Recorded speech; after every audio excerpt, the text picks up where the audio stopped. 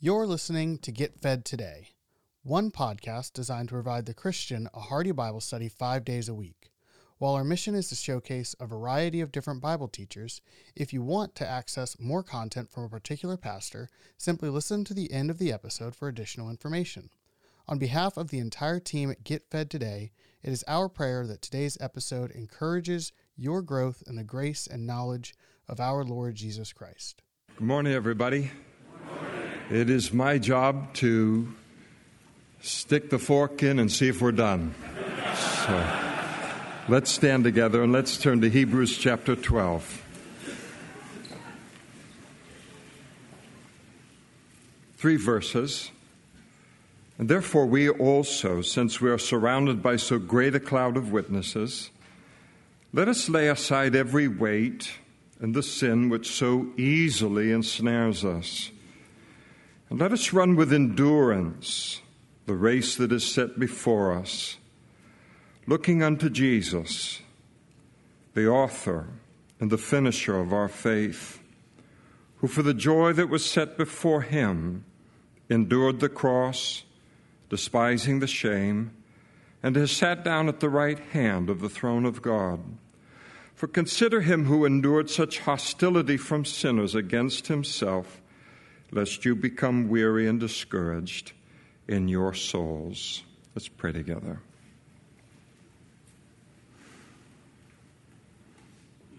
Father, these three verses that we've read, you know very well, are going to outlive all of the heavens and the earth, all of human history.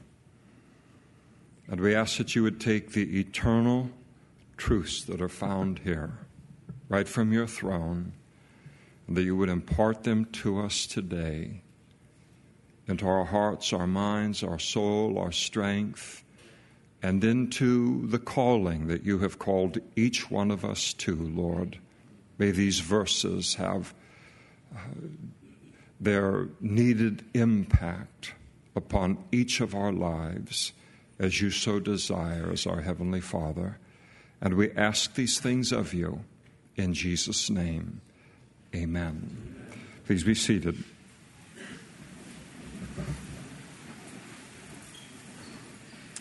In these verses, the writer of the book of Hebrews continues to liken the Christian life to a race, and most specifically to running a long-distance foot race. And just as if you've ever been in track and field or ever run cross-country and had a coach involved in all of that, well, a coach that's involved in training athletes for a physical race, they will always impart to them what is necessary for them to be physically and emotionally and mentally prepared in order to be successful in what they're being trained to do. And the writer of the book of Hebrews takes and he tells us here in these verses how to finish the spiritual race that each of us has been called to, so that we can one day, when we see Jesus face to face, and each of us will, be able to hear from his very mouth. It'll be something, won't it, to hear that, well done, thou good and faithful servant, enter into the joy of the Lord. And the writer tells us that these Hebrew Christians, and he tells us as well, that first we need to come under the encouraging influence of the saints that have run the race before us. Now, we have a 2,000-year time window that these Hebrew Christians did not have. So he goes to the Old Testament to bring out some heroes of the faith.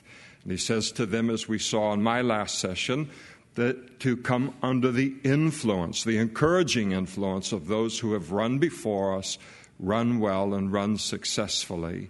He then also in these verses here, he speaks to them secondly of the fact that they need to lay aside every sin and every weight that so easily ensnares us in life. And then for our purposes, third, this morning, he addressed the need for endurance in our spiritual race. You notice what he says at the end of verse 1. He said, "And let us run with endurance the race that is set before us." And so what is the race set before each one of us?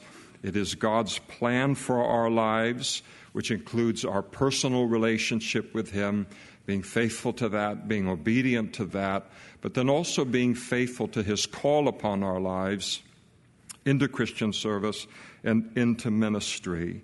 He tells us here that we are to run with endurance, and the word endurance is hupomone. It means steadfast endurance, steadfast perseverance, and it's the idea of you just keep on going. And it's just one foot in front of the other over the long haul of things, taking the next step, and no race can ever be finished without endurance. Now, one of the great threats to finishing our race is weariness and discouragement. And so that's why he makes mention of them in verse 3. He says, "Lest you become weary and discouraged in your souls." Now, in every long-distance foot race, there comes that point when the romance and the excitement of starting the race has worn off, and yet the excitement of finishing the race is quite a ways away. And so it's that part of the race where it's just you. And most races are very exciting at the beginning, and then they're very exciting at the end. And then you've got that middle section of things. But at the beginning and the end of a race, that's where the crowds are, and that's where everybody's buzzing with excitement. And then you've got that race that lands in between where it's just you, and it's just one foot in front of the other in order to get to that finish line. Now, in the old days, it's less true now. But in the old days, we didn't have 4, 6, 8 24-hour-a-day sports channels. So I'm not complaining about it, by the way. But in the old days, things were pretty limited. You had Wide World of Sports on once a week, and I forget how long it ran, an hour or something like that. So they didn't really have the luxury of time. So when they would show a long race, a marathon, or they would show a long race related to the Olympics or some kind of a track meet, in order to consolidate the time, because they'd show you several different sporting events in the course of that hour, they would simply show you the beginning of the race and then show you the end of the race. And that, because the coverage was that way, you could, if you didn't know any better, you would be left with the impression that the whole race was the start and the finish, that running a race always means that it's lined by large, excited crowds encouraging us all of the way. But the truth is that most races are very, very exciting and glorious in the beginning and at the end of the race, but those are only very small parts of the race. Most of long-distance running is just a hot, sweaty, difficult, painful experience. And you've got the bulging veins, the lungs are burning for air, the pain is beginning to set in one spot, and then you begin to accommodate for that, and it starts to set in another spot, and it's just accommodation all the way to the end of the race. And this is very, very true of our Christian service as well. Most of it isn't terribly glamorous, but it's just like a race. It's hot, it's dirty, it's sweaty, and it's often very, very painful. And the writer exhorts us that we're not to quit under the weight of this difficulty and to realize this is normal. And sometimes it's just good to hear you're normal, isn't it? You're not crazy. You're not an oddball. This is not unusual. And it's not to minimize the difficulty in any way. But the only thing that's harder than being in that middle part of the race and having it be difficult is then to believe the lie that somehow this is odd. This doesn't happen to everybody else, and this is just happening to me. Well, very thankfully, the Holy Spirit doesn't leave us there, but because he is an outstanding coach in our spiritual race, he goes on to give us some vital keys to running the spiritual race that we're in with endurance. So it's one thing to say to run with endurance and say, can I have a little bit of elaboration on that? Everyone who wants to excel in whatever they're doing wants more elaboration, and that's exactly what the Holy Spirit gives us in this passage. So he gives us some keys to running the race with endurance, and he tells us of this in verse 2. He said, number one, we are to be looking unto Jesus. That is, we're to keep our eyes and our focus on him.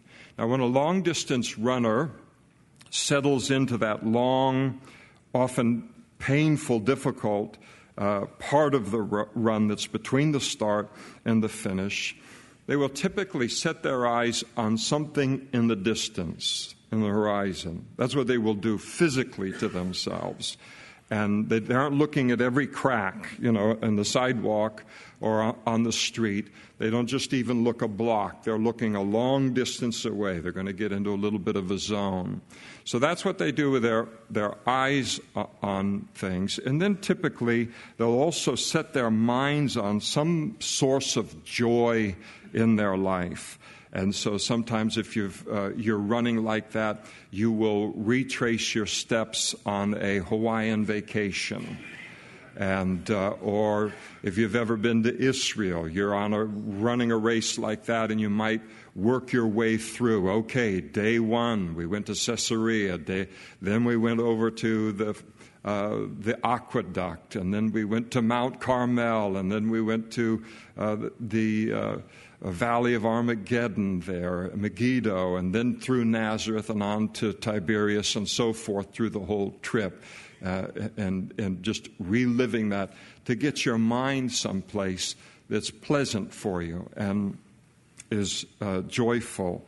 And sometimes you'll put your mind on something that you're going to eat or you're going to drink as soon as you're done doing this to yourself. But you're always in a race. You have to discipline your thinking. You have to do it, because if you're in an athletic environment, you can do this on your own if you're just out running for some fun. But if you're in a truly serious athletic environment in which you're wanting to excel, you don't think about your bills. You don't think about the problems you're having with your children or in the marriage or the catastrophe of life on planet Earth all around you, because that will so tax you physically that it'll begin to impact you negatively related to the race. So runners are very disciplined about where they put their eyes and very disciplined about where they put their mind, where they put their focus.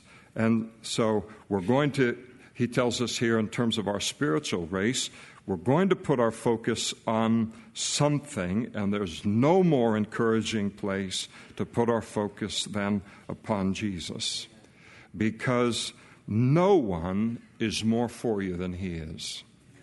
You don't have one person in this world, no matter how they're your father or whatever role, or you've known them for 30 years. As wonderful as they are in that relationship, no one is more for you in your calling than Jesus himself is. And you don't have a more committed fan in the race that you're running spiritually than you have in him. And I hope that you realize that. Now, the Greek word for our English word looking is an interesting one. It means to look intently. It carries the idea of staring with eyes wide open. Think of Marty Feldman eyes on that, if that helps you a little bit. And so it means to look intently. That is, and the idea is that we're never to take our spiritual eyes off of him. One translation has it, our eyes fixed on Jesus. this same Greek word that's translated for looking in the English here, it also carries with it the idea of to look away from one thing so as to see another. So here you have the awareness that there are many, many other things competing for my attention in the Christian life, just as there's a lot of things that are competing for the attention of a runner in a long-distance race.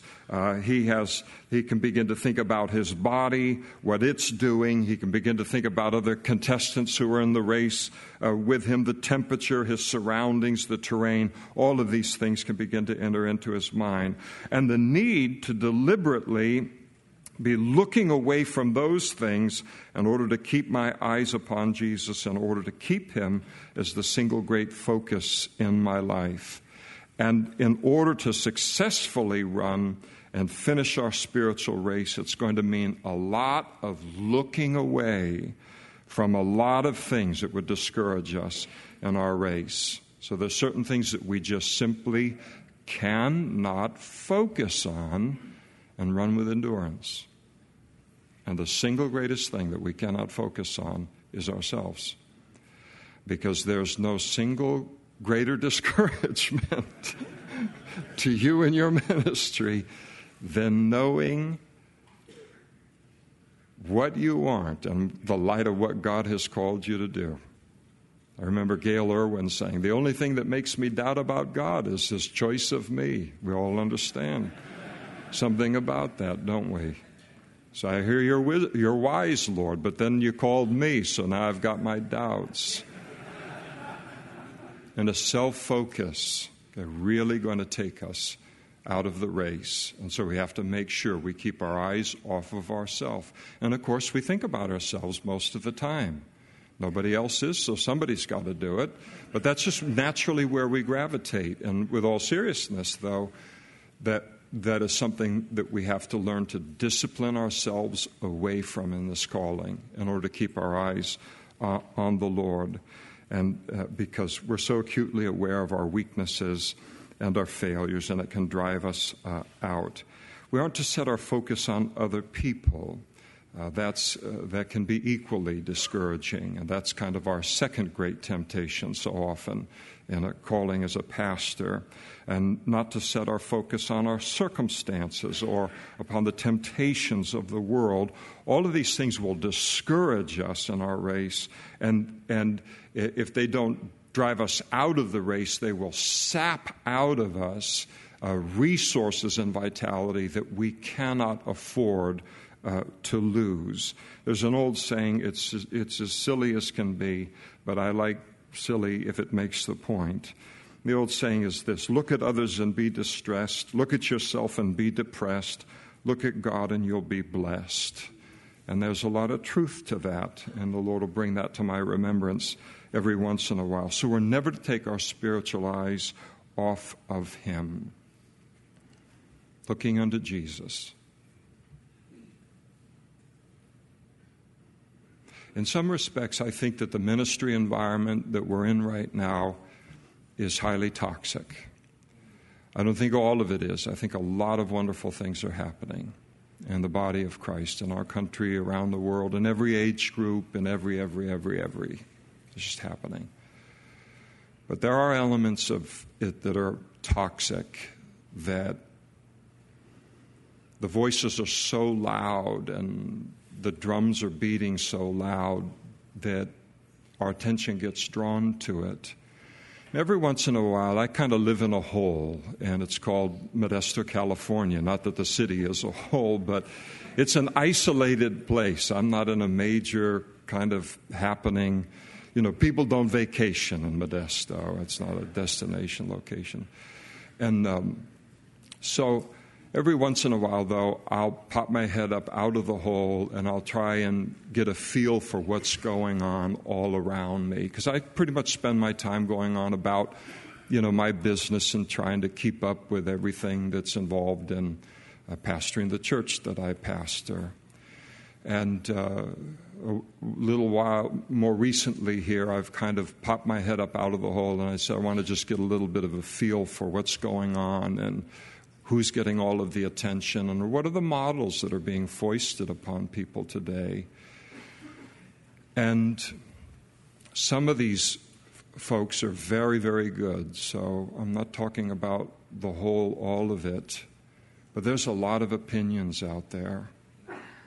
And I hear a lot of I think and I believe and I do and this is how we and this and this and this and this. And most often it's being spoken by people who are pastors who are in the 1% of the calling. So they have giftings that are just like off the graph. So they're able to pastor, they're able to be an evangelist, they're able to be a missionary, they're able to leap tall buildings at a single bound, they're able to stop runaway locomotives, and that's all before lunch.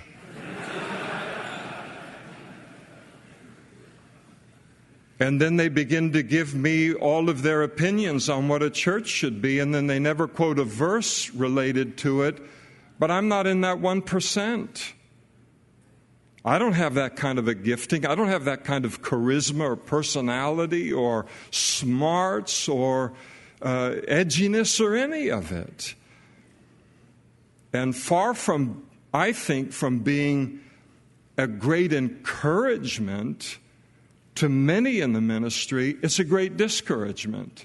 Because we know we can never be that. We can never do that. That's not how we're made.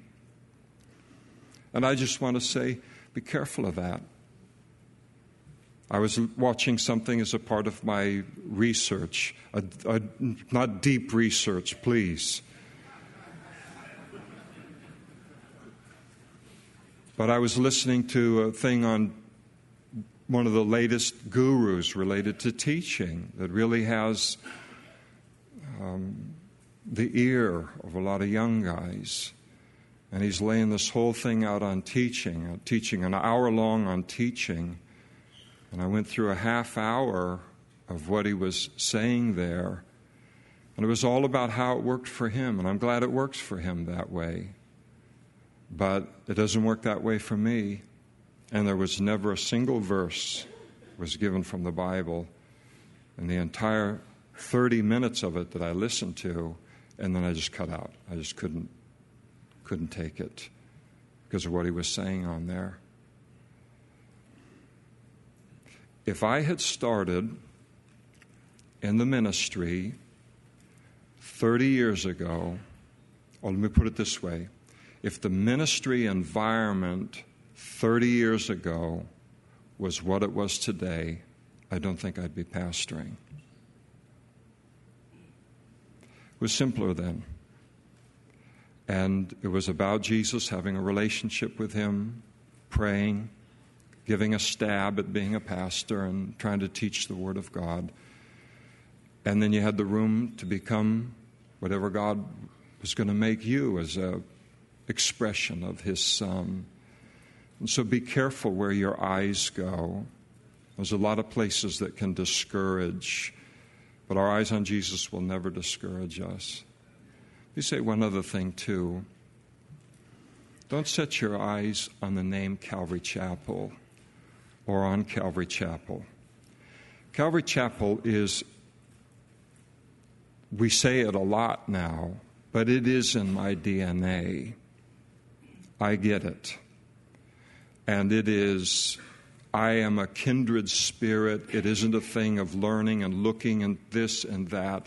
I got it right away. I knew where God wanted me to be. But Calvary Chapel has become what it has become because there were men who were looking unto Jesus. And if at some point in time we begin to look unto Calvary Chapel more than we look unto Jesus, then there's no future in it. So you know what I'm saying. I'm not putting Calvary Chapel down at all. This is a fabulous thing. This is my home. You are my brothers.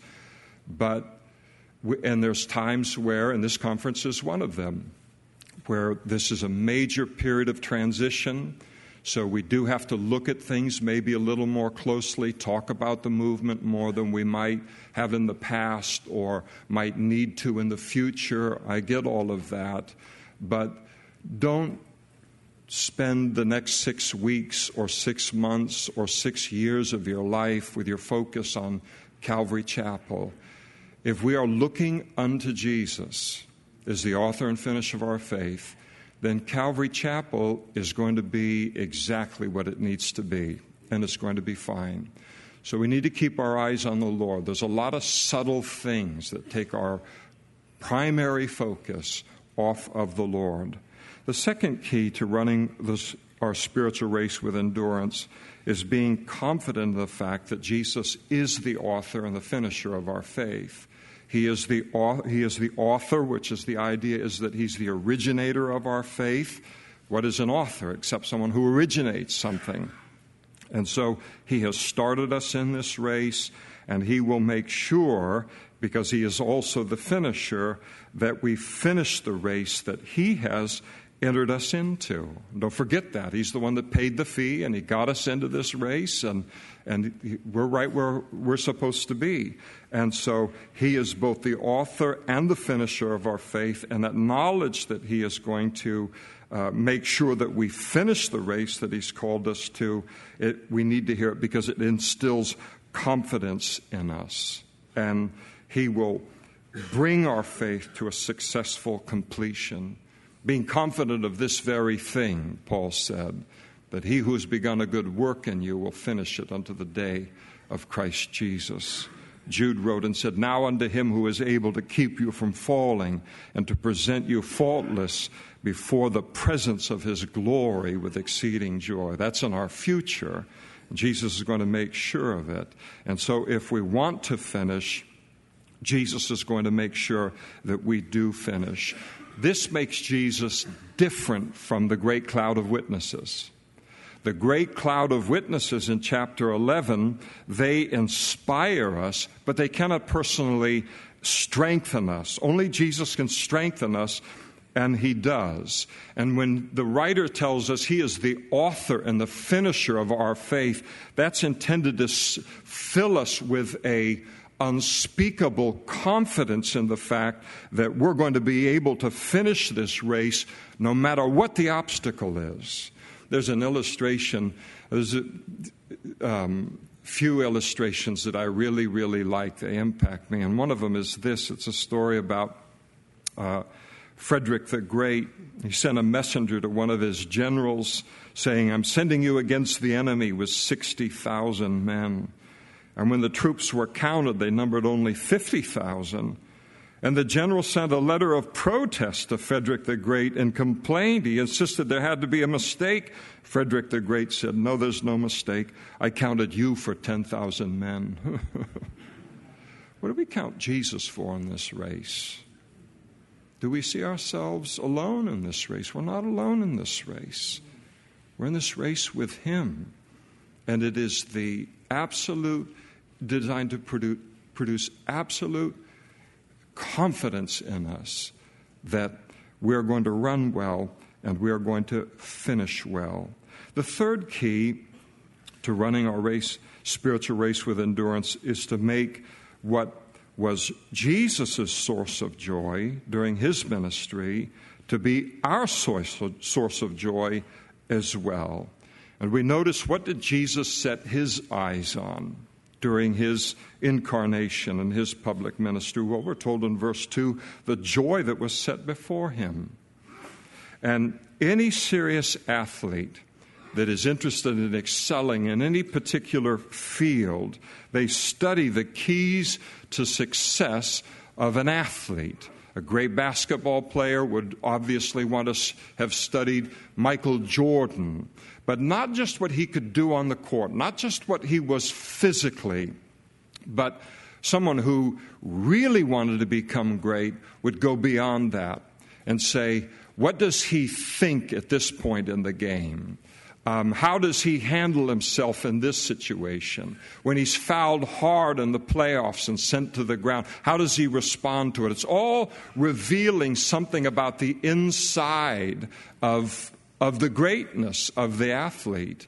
And so in the same way, we're given tremendous insight here into the innards, so to speak, of Jesus. And he endured the cross, we're told, despising the shame. And so Jesus is the greatest example of all concerning staying faithful to the Father's calling in the face of all opposition. The greatest opposition anyone's ever faced in their race was the opposition that Jesus faced. And then doing that at whatever the cost. And yet, Jesus, despite all that he faced, he finished. How did he finish? What was going on inside of him? Why did he finish the way that he finished? He finished because for the joy that was set before him. He did so for the joy that was set before him, that is, the joy of eternity. An eternity of being able to enjoy the fact and knowing that he was faithful to the Father's calling upon his life. And you notice that in verse 2, and has sat down at the right hand of the throne of God. And so the joy of accomplishing that and then enjoying the blessings of that accomplishment, it outweighed any and all difficulty that he faced. And the contemplation of one day being in heaven and then experiencing the eternal joy of having faithfully fulfilled what God has called us to is to be a strong and encouraging motivation to us as well. I hope you remember there's a heaven on the other side of this life. There's a heaven, there's a reward at the end of this calling that God has called us to. That whole theme of eternity and dominates all of chapter 11, really, in the early part here of chapter 12. And it's a key to living the life of faith. Concerning Abraham, we're told that he waited for the city which has foundation, whose builder and maker is God. He lived in the context of eternity.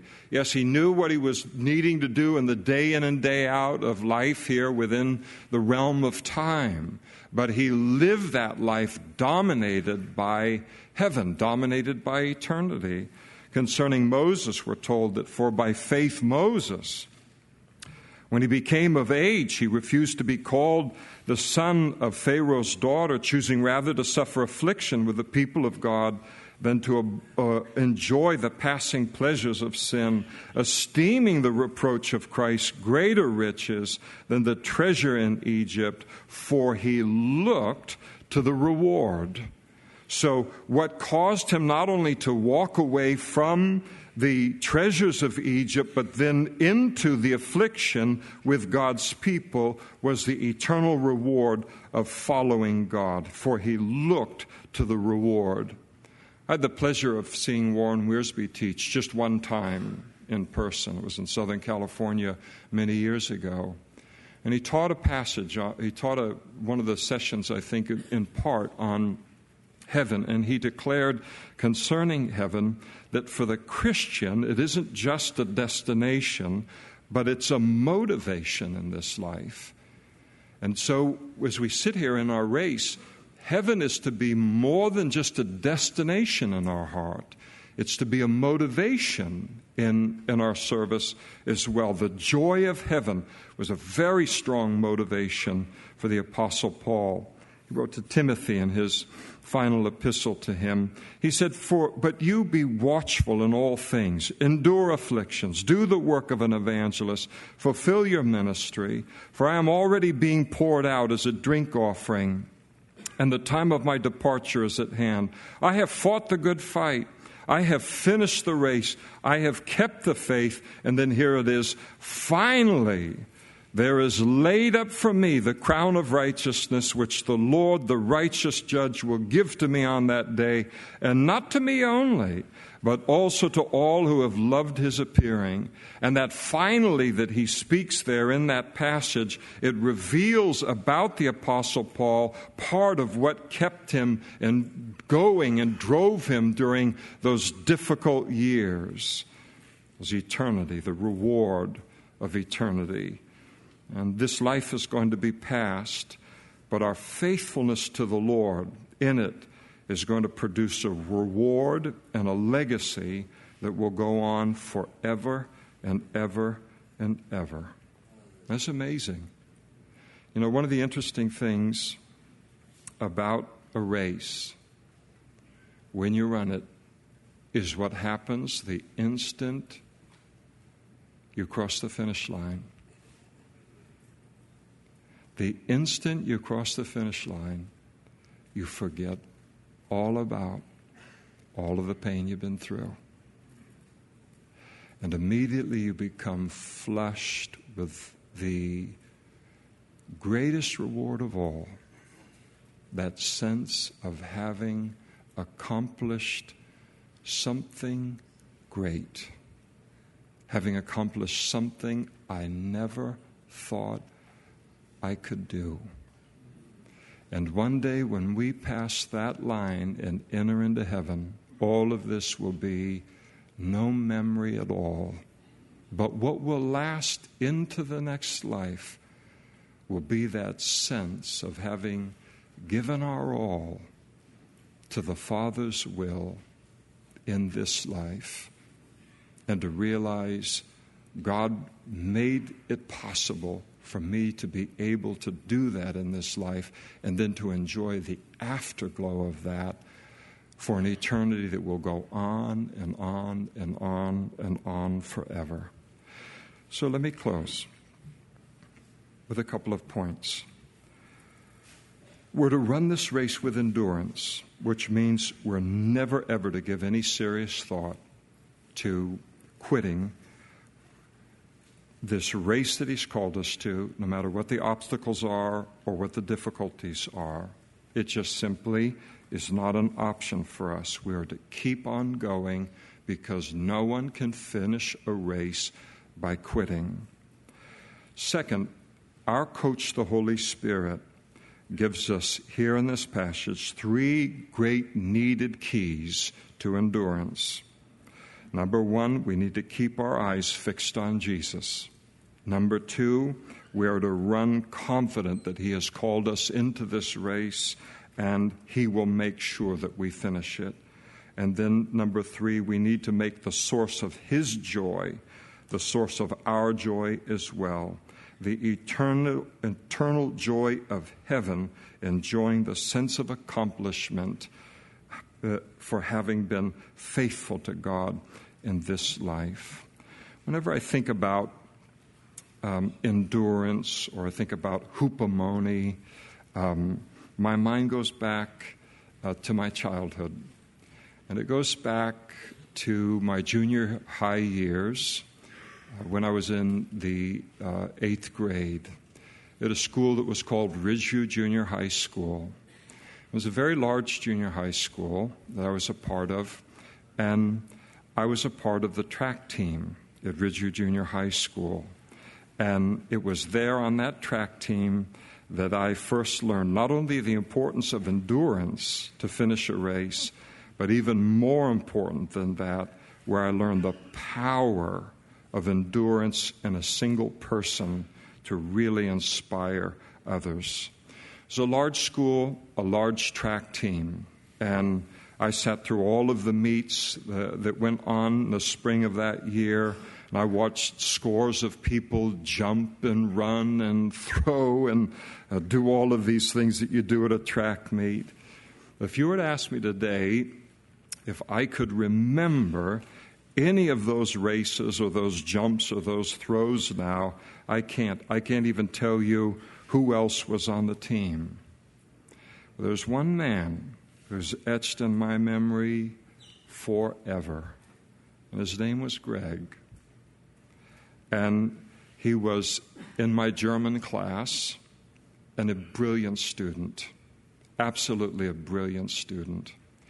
He wore glasses that were so thick, and the black frames, sometimes now they're cool, they were not cool back then. Big black framed glasses. And he was a little bit heavy, on the heavy side, and his posture was kind of stooped, kind of bookworm. It was already having its work on him, and he wore wingtips. And when he walked through the hallways, it was like Godzilla was coming. It was just thud, thud, thud, thud. You could tell when Greg was coming. And Greg ran the mile for Ridgeview Junior High School 4 times around the track. And in every race, the same thing happened. He would end up being lapped by every other runner running the mile with him. In other words, they finished their race, they're sitting on the side of the track, and they're putting their sweats on when Greg would cross the line and begin his final lap. And here he comes around. I can picture it to this day. He hits the line to finish his second lap. This guy was so white, he was pink. And his face is as red as can be, and he's sweating, and his chest is heaving, and he's got this bandana around his head and all, and he's starting to begin that last lap, and he ran, and he only did have that one gear. It was just compound low, just one step in front of the other. And I would sit up in the stands that would be watching, and of course the cruelty of the age, all of the kids in the stands would just be making so much fun of him. Here, this chubby, bespectacled guy who's plodding his way around the track all alone. What an idiot, everyone else has got their sweats on and moved to their next event and all. And so this was kind of the vibe that was going on because he'd been lapped by everyone else. The funny thing would happen, he would turn the corner of the first fourth of that final lap, and all the laughing and all the jeering would begin to just suddenly begin to just settle down, start to die down. And then between that quarter point and the halfway point of that lap, a silence would come over the whole stands.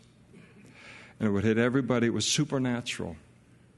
It would hit everybody all at the same time, adults and kids alike. This kid is going to finish this race. And as every step that he would take toward the finish line, the cheers and the clapping and all would grow louder and louder and louder and louder. And when he crossed the finish line, everything that anybody had in their hands was thrown up into the air in celebration. And the 1 mile race was the final race of our track meets.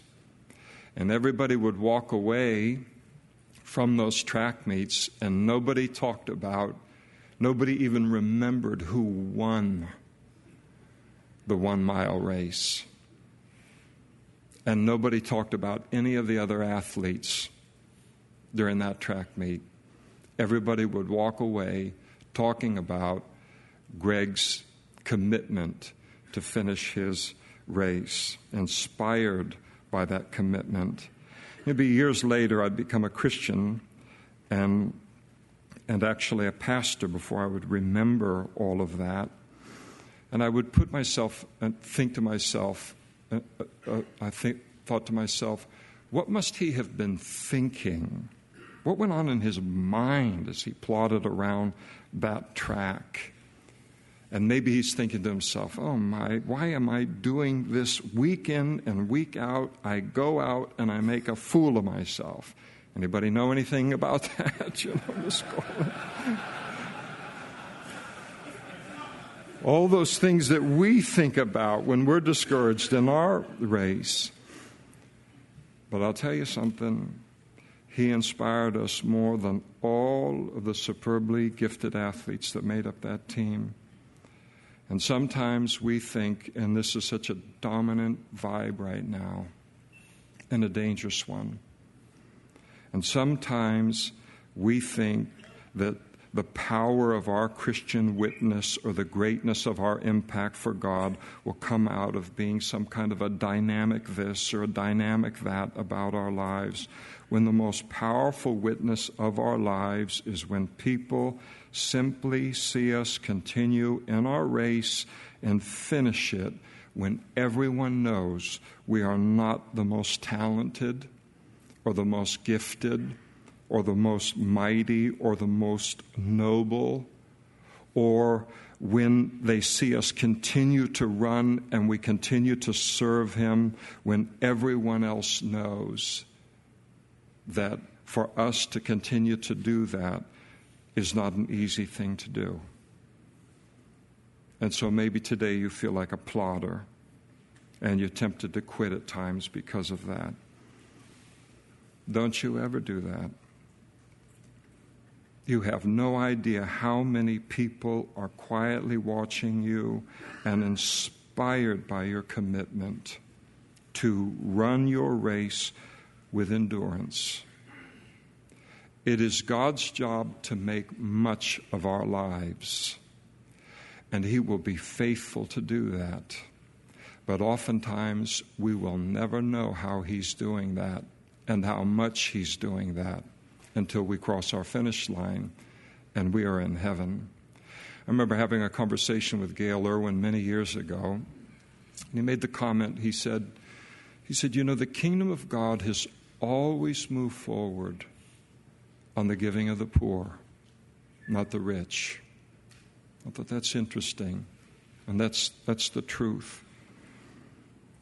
I'll tell you, after all these years in ministry, I'm convinced that overwhelmingly the kingdom of God is advanced based upon the faithfulness of pastors who are numerically smaller churches. There are no insignificant churches. There are no large churches. There are no small churches. There are faithful churches.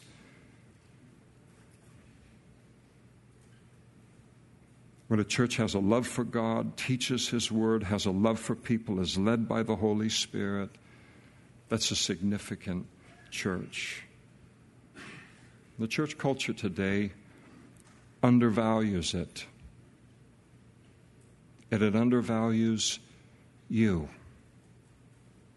That's why they're always trying to tell you how to get out of the place that you're in, with the firm conviction that you are in a terrible place. So the culture undervalues the pastor in that kind of a church.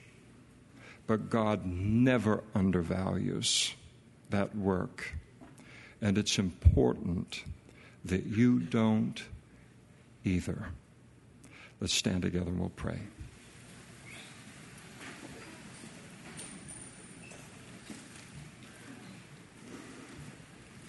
Thank you, Father, for a wonderful time in your word and worshiping you and prayer and fellowship here. Thank you for meeting with us. And I pray now specifically for this final message, that it would,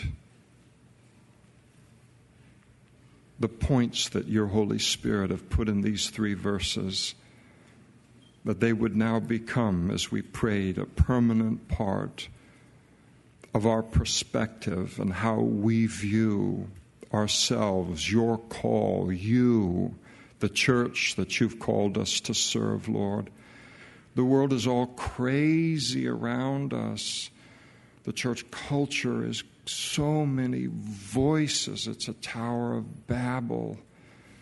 And I just pray that you use this simple, quiet time in this passage here this morning to protect each one of us from it.